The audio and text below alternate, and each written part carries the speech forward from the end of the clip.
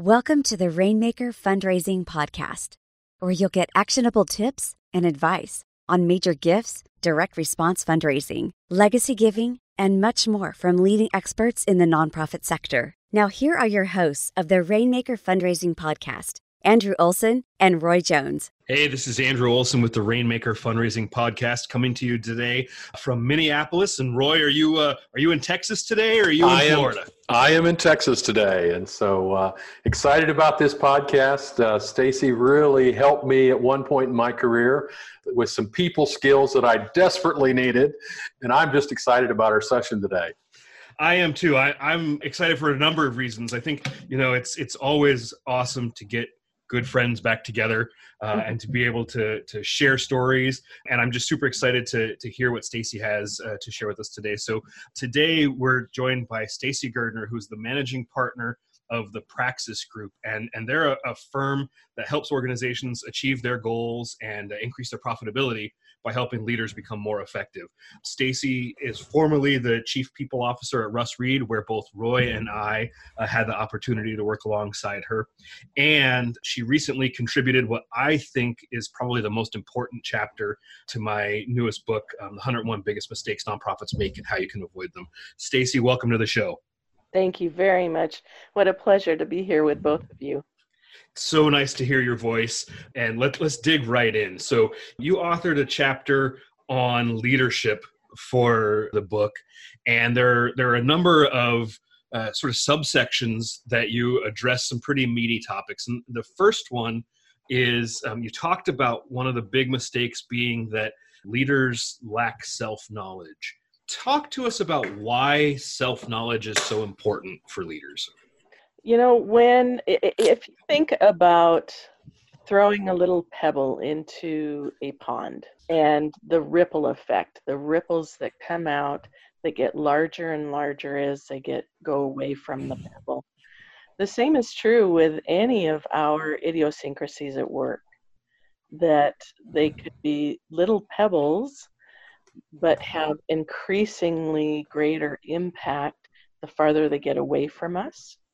And as you go up in an organization, you're no longer a little pebble, you're a great big boulder. You're not talking about my bald head now, are you? Of course not. So I think of, I knew a manager who was extremely creative and a brilliant writer. And his skill was improving any copy that was in front of him. And the edits that he made made the product almost always better than the original. So early in his career, he was praised for editing and rewriting others' work. Well, as he got higher and higher in the organization, he demanded to see everybody's work, which created a huge bottleneck, and it demotivated those who had done the writing because they knew that he would change anything that they had written. So at the lower levels, it was an idiosyncrasy that was praised. He was praised for doing that.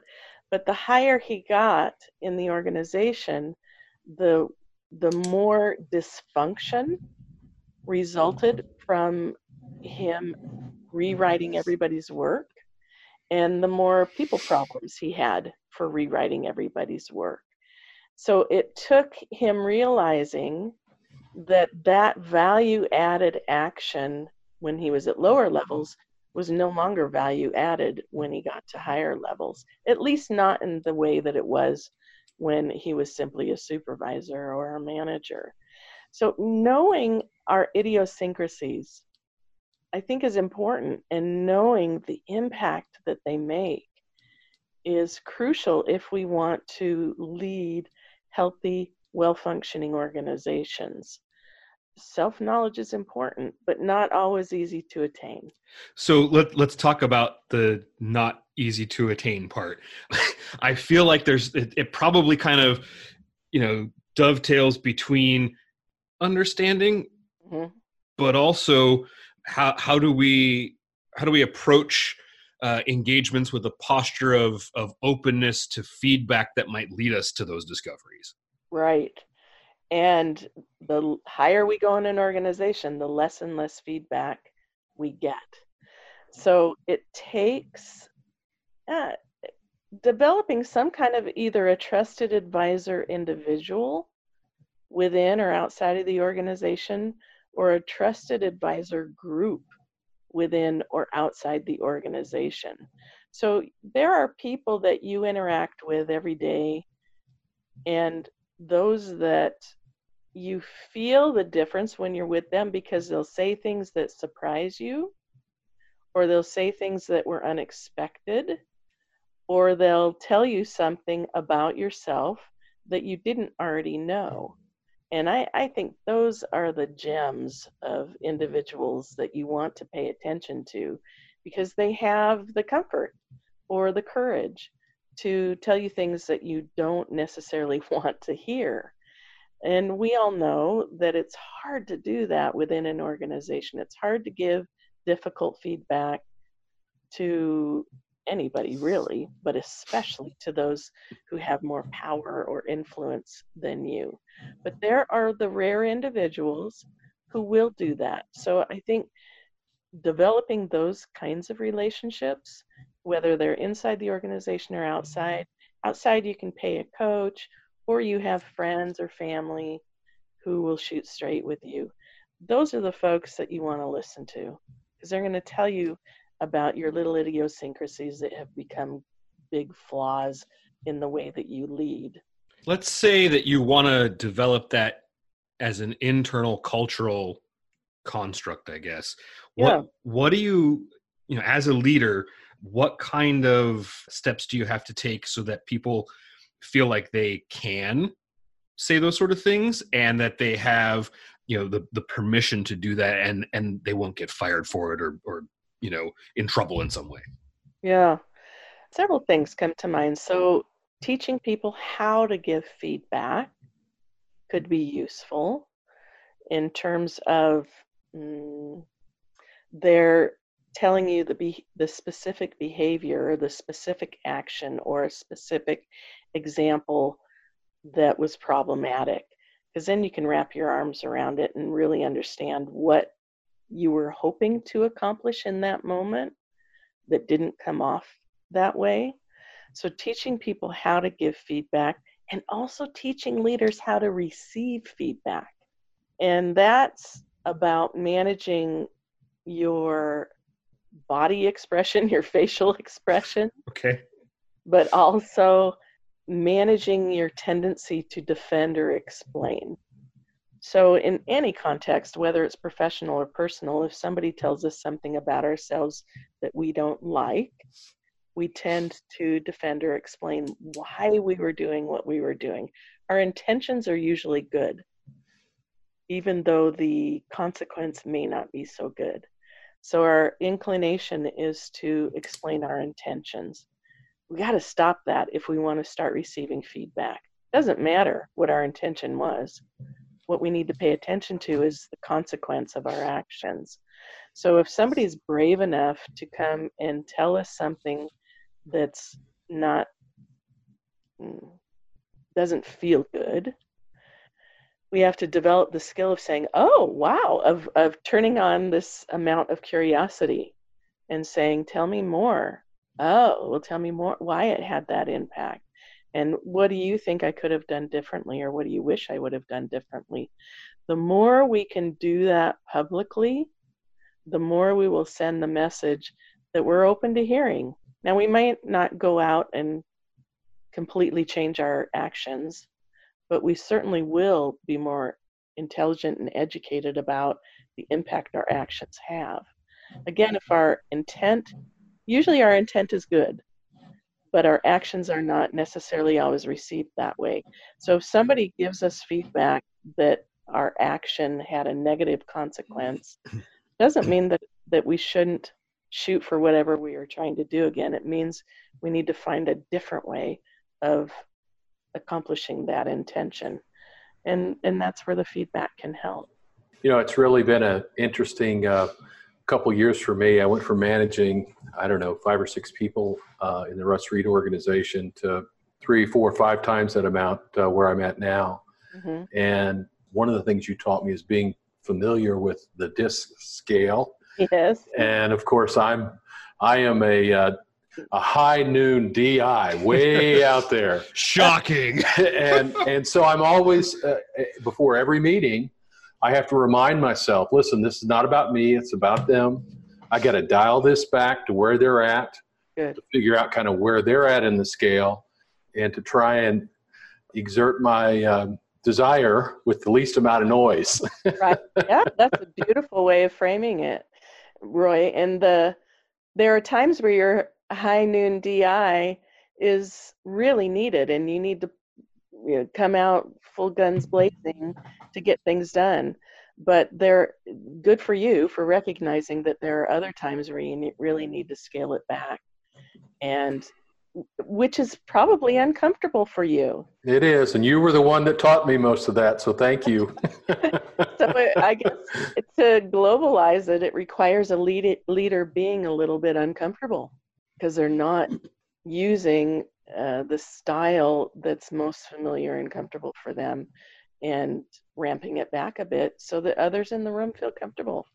I think one of the things I always remind myself, it is like I'm right-handed, and it is like learning to write left-handed sometimes. Right. But I get better at it over time. Yep, you got it. So Stacy, you said something that I want to just pause on for a second. You said that doing this well requires a leader to be a little bit uncomfortable. I find that when I go into an organization and I'm talking with leadership, I wouldn't say all the time, but in a large number of instances, there's a perception that the person who's in leadership has quote unquote arrived. They've put in their time and their dues, and now they are deserving of the ability to be comfortable and to sort of push the discomfort down the ladder, if you will. Tell us why that's a bad idea and why you have a different point of view. Yeah, well, you can do that, and you can lead that way, but I see that as leading blindly, in that you're going to appeal to certain people, and you're going to be effective in certain situations, but not all. And until you can start to learn to be flexible and adapt your style and your approach for the person or for the situation, you will be far less effective. Those leaders who are effective know how to do exactly what Roy described, and that's to adjust themselves so that in that moment they can be an effective leader for either the people that they're leading or the project or situation that they're leading in. And being a flexible leader requires leading outside your typical style that you use when you're not even thinking about it. I've found that approach has really helped me as a fundraiser as well. Yeah. And that's one of the things that I try and ascertain before I get in the room with a donor is just where are they at on the scale, and learning to make the conversation about them, not me, about them, not the organization, about them, not even our needs. Right. It's getting where they're at. And, that was a real benefit of this kind of approach that I'd never thought about before until I moved back into, this frontline fundraiser position where I'm at now. So I want to pivot us and tackle one of the other big mistakes that you talked about in your chapter. And it's something that I don't think I had ever thought of until you said the words, but this idea of leaders making a mistake by abdicating their power to influence the people that report to them. Talk to us about why that's an important responsibility of the leader. And I think, oftentimes I think I run into leaders who say, well, wait a minute, that's the employee should come to the table already, knowing what they need to do and being able to execute on it. It's not my responsibility. So challenge that idea for us. Yeah, wouldn't that be great? Before I answer it, Andrew, I want to, in terms of leading intelligently about ourselves, I want to recommend a book by Marshall Goldsmith. And the book is called What Got You Here Won't Get You There. And he lists maybe 20 little things that many of us do, and then describes the impact it has on an organization. And it's frightening and useful at the same time. But if nothing else, and you want to know more about yourself and the impact you have organizationally, I would recommend that book. So we will link to that book in the show notes, and it currently sits on my bookshelf because Stacy, you recommended it to me, like, I don't know, 7 or 8 years ago. So I would agree with you. It's a great read. It's super helpful, and we'll link to it in the notes. Great. So in terms of the responsibility of the leader's responsibility in ensuring the success of his or her direct reports or his or her organization, it would be so great if our employees came to us knowing exactly what they were supposed to do, knowing how to do it, and pull it off without what you said, Roy, earlier, with the least amount of noise possible. I haven't seen that happen very often. In fact, research says that 3% of the population can actually do well without a lot of hand-holding. 3%. So the rest of us, 97%, needs something to succeed. And I've had managers come, if at this time our organization had a 3-month probation period. So I've had managers come at the end of those 90 days saying, I want to fire this employee. They just are not getting the job. And we'll start to talk, well, what did you, tell me more about it. And what did you do to ensure their success? And I've had managers say, well, I gave them the freedom and the space and the autonomy to do what they do best. And I wanted to see how they were without a lot from me. And I understand that intention. The consequence, however, leaves the employee, it leaves a great amount of chance in whether or not they will succeed. And call me more controlling, I don't know, but I would rather not leave an employee's success to chance, but I would like to have a little more certainty that they succeed. And I've learned that in order for an employee to succeed, they absolutely need certain things from you. And the first is, what is it that they're actually supposed to do? Many of us don't intuitively know that when we come into an organization. And sometimes we don't even intuitively know that as organizations change. So what is it, if I'm the employee, what is it that I'm supposed to do? What is my job? What are my responsibilities? What's the scope of my authority? And revisiting that in the beginning and revisiting that through an employee's tenure can be really helpful in making sure that they do what they're supposed to do. So I would say that's the first thing. The second thing would be making sure they know how to do what they're supposed to do. So do you know if they have the experience and background to accomplish their tasks in the way you want them accomplished? And if they don't already bring that knowledge and experience, I think the onus is on the leader to be sure that they are trained, taught, mentored, coached, given instruction, whatever is required that teaches them how to do what you want them to do. And I'm not just talking about how to accomplish a task, but also how to accomplish it within the environment, the corporate environment that you have, and with the specific people that they have to work with or collaborate with. How can they do that? How can they do their tasks in a way that meets the culture and the expectation of the organization? If they aren't doing it right, that often means they don't know how to do it right. And you can have significant influence as a leader if you step in and teach or show them how to do it right. So, do they know what they're supposed to do? Do they know how to do what they're supposed to do? And the third thing is, are there barriers to them doing what they're supposed to do in the way that they're supposed to do it? So barriers include processes. Are the processes helpful? Are barriers include people? Are there people that are getting in their way? Sometimes barriers include you. Are there things that you're doing that make it more difficult for them to do the job that they've been assigned to do? So your role in that way is to remove the barriers that keep them from performing well. And I would say the last thing is anybody paying attention? Is there any positive benefit to them doing the tasks the way that they're supposed to do them when the barriers have been removed?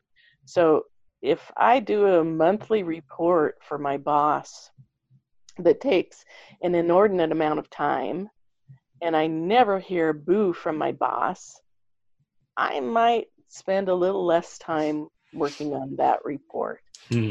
I might even not submit it sometime and see if anything happens.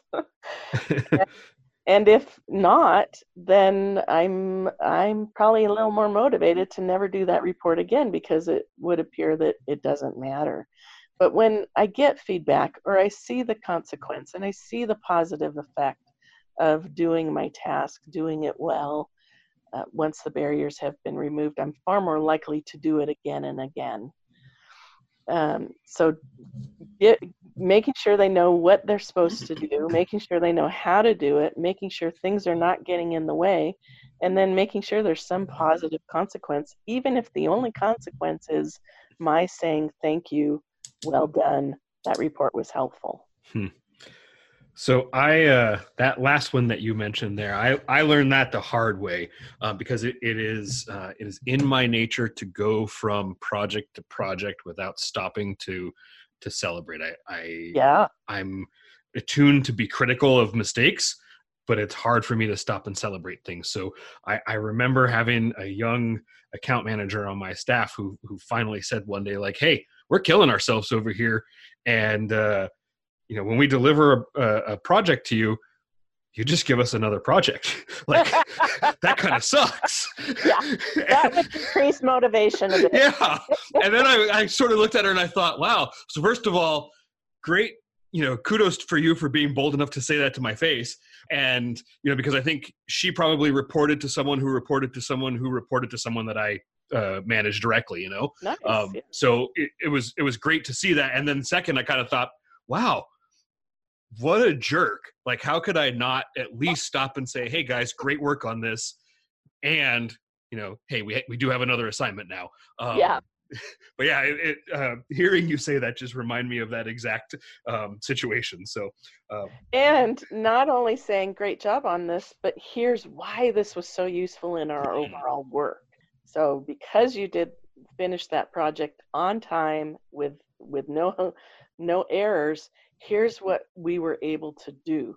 That's long-lasting. Yeah, that's long-lasting meaning and value. And it also helps them build good judgment about what tasks are priority and what tasks aren't. Because when they know how you used whatever it is that they did for you, they start to understand how their work influences others. All right. So the third and final section that you highlighted that I want to talk about today is another one that I know I'm personally guilty of. Roy might be as well, but and that's the idea. Hey, you watch your own guilt. I got enough problems of my own. I'm just trying to spread it around, make me feel better. It's this idea of believing that it's noble to burn the candle at both ends. Yeah. And this is one, when I read your chapter, Stacy, when I read it as we were going through the editing process, I was like, I think she had a camera following me. I don't know what happened here. So, I'll speak for myself, but I, for a long time, thought that, sort of getting to the office at 6 a.m. and leaving after everybody else had left and working through lunch, all those things that we associate with burning the candle at both ends, mm-hmm. is just what good leaders did. Mm-hmm. So talk to us about why that's a bad idea. I suppose it could be a good idea if you never wanted to have relationships outside of work and a lot of other consequences. But we are all, I think, aware of addiction in America, and there are a whole lot of things that we can be addicted to. And one of the things that's so easy for leaders to get addicted to is nonstop work. And I think the reason why it's easy to become addictive is because it feeds our dopamine center quickly. So we get things done. That feels good.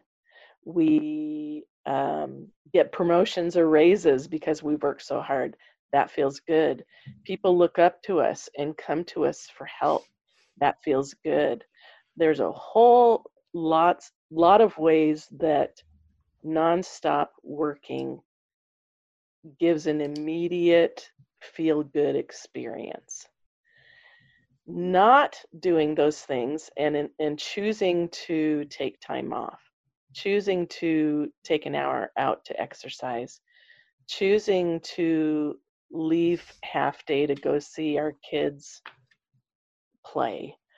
Those things don't have an equal immediate return the same way overworking does.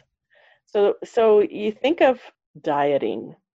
We don't lack the information needed to diet and take care of our bodies, right? We are surrounded, we are inundated with information about how to take care of our bodies, but we don't do it. And why don't we do it? Because it feels so good to have that bowl of ice cream. It does, really, I'm telling you. For me, you don't have to tell me, I've had enough. Especially after 10 p.m., there's just something about that ice cream after 10 p.m. that just does something. It does. And it doesn't feel as good to go to the gym. So it takes a leader recognizing their addiction, and I do mean addiction, and recognizing the consequence of that addiction on themselves, primarily on themselves and on their family. It also has an impact on the organization. But the first thing that you're going to hear or feel is the impact on yourself. And the first thing you're going to hear is the impact on your family. And when those two things occur, you find yourself in the emergency room, or you see your relationships crumbling within your family, and you hear them complaining about the amount of work that you're doing, that's when you've got to discipline yourself, because it's a choice.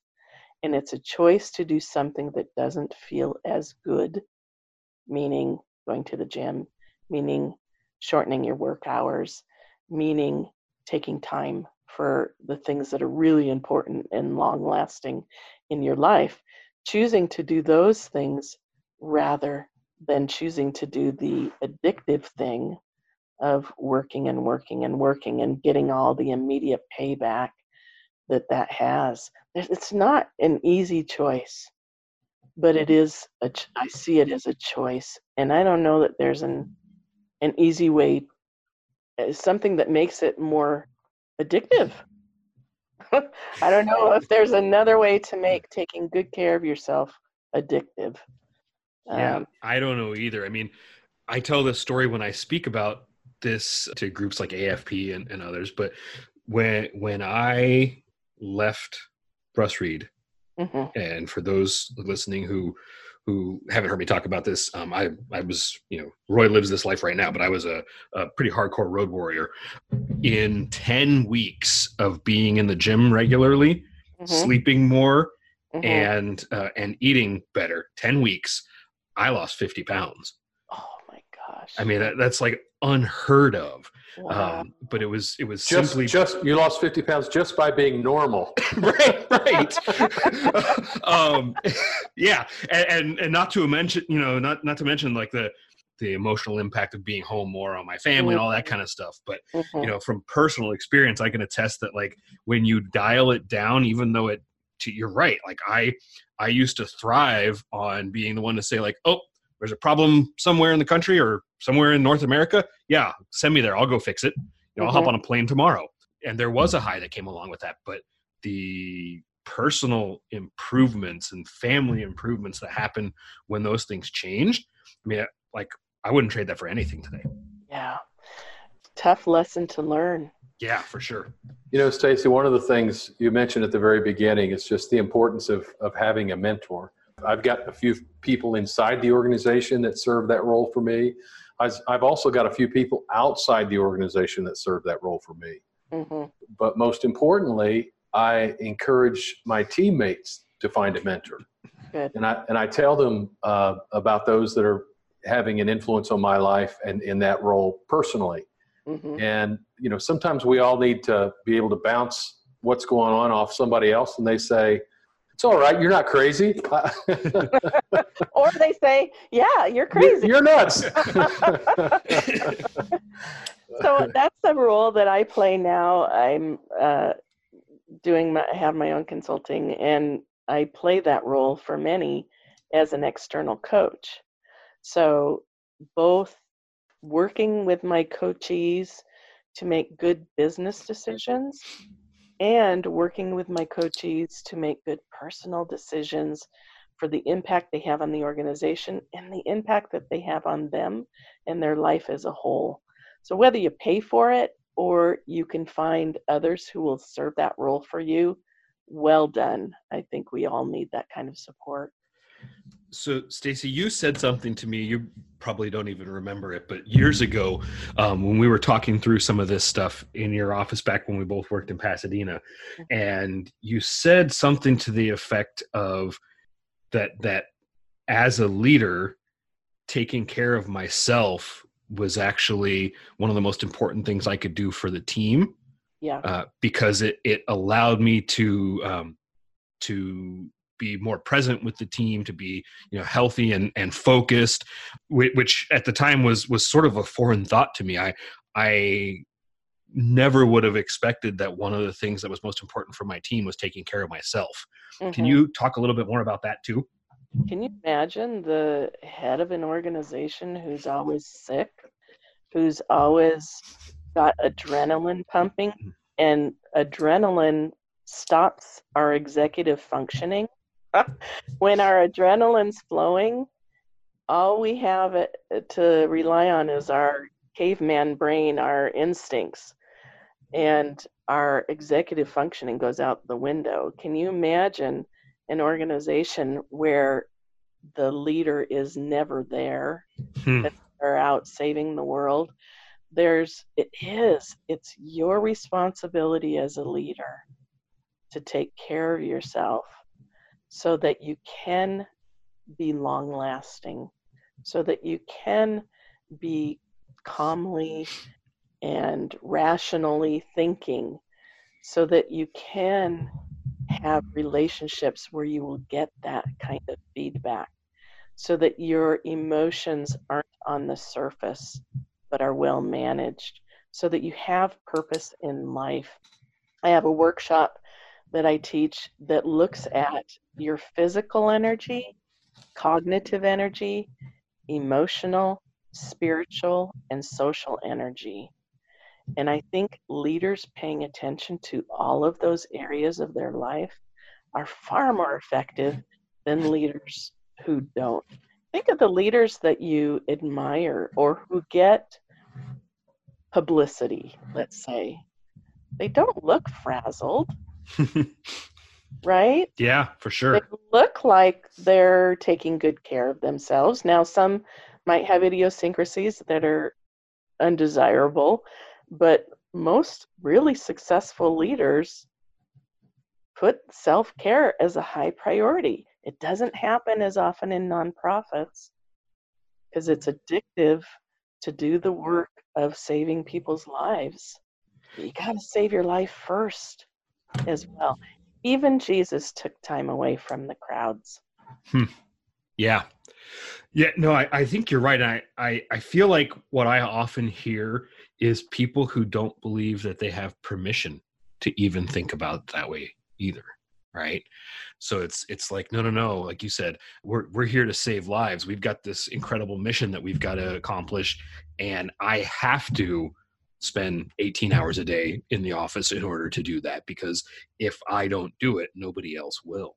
But I think the point you're making is, if you keep operating at that speed, no one else will be left around to do it, right? Right. Yeah, I can remember early in my career, I worked for World Vision, Okay. a humanitarian organization that does relief and development primarily overseas, and they do literally save lives.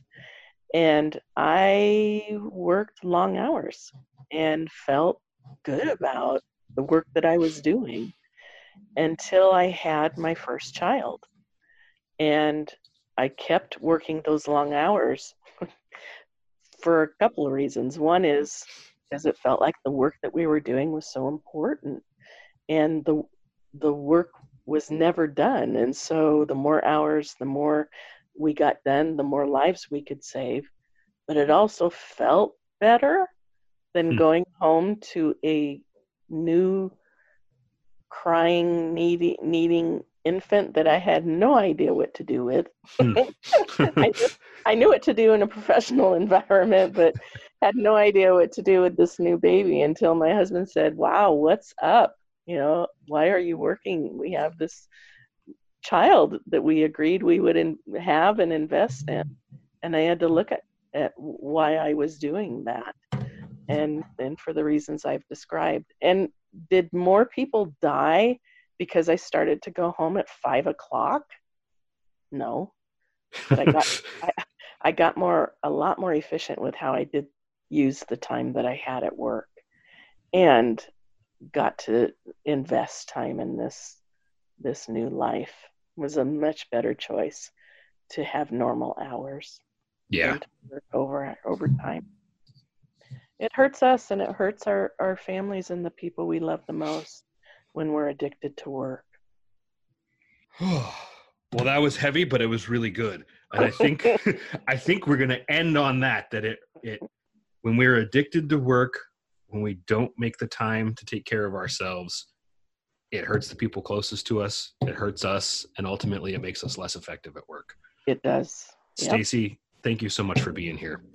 Thank you for the pleasure and the opportunity. I appreciate it, guys. And good to be with you again, even if for a few brief moments. You as well. And before you leave, I think Roy and I can both attest that we have learned a ton and grown a ton through your coaching. So if there are others who are listening to this podcast who would like to get in touch with you, who want to talk about what it might look like for you to coach them or to do a workshop in their organization, how can people reach you? Absolutely. They can go to my website, thepraxisgroup.com. They can call 626-967-3865, or they can email me at sgirdner@thepraxisgroup.com. Awesome. Thank you again, Stacy. It was really good to talk with you today. Thank you, Stacy. We so appreciate you. We appreciate you guys too. Thank you. Thank you for joining us for this episode of the Rainmaker Fundraising Podcast, brought to you exclusively by Newport One. Newport One can make a difference in your fundraising so that you can change the world. You can always reach us at podcast@newportone.com. Please take a moment to rate this episode on iTunes or your favorite podcast platform. When you rate this episode, it will help more nonprofit leaders just like you to help find us and get the information that they need to raise more funds for their organization. Thanks again for listening today.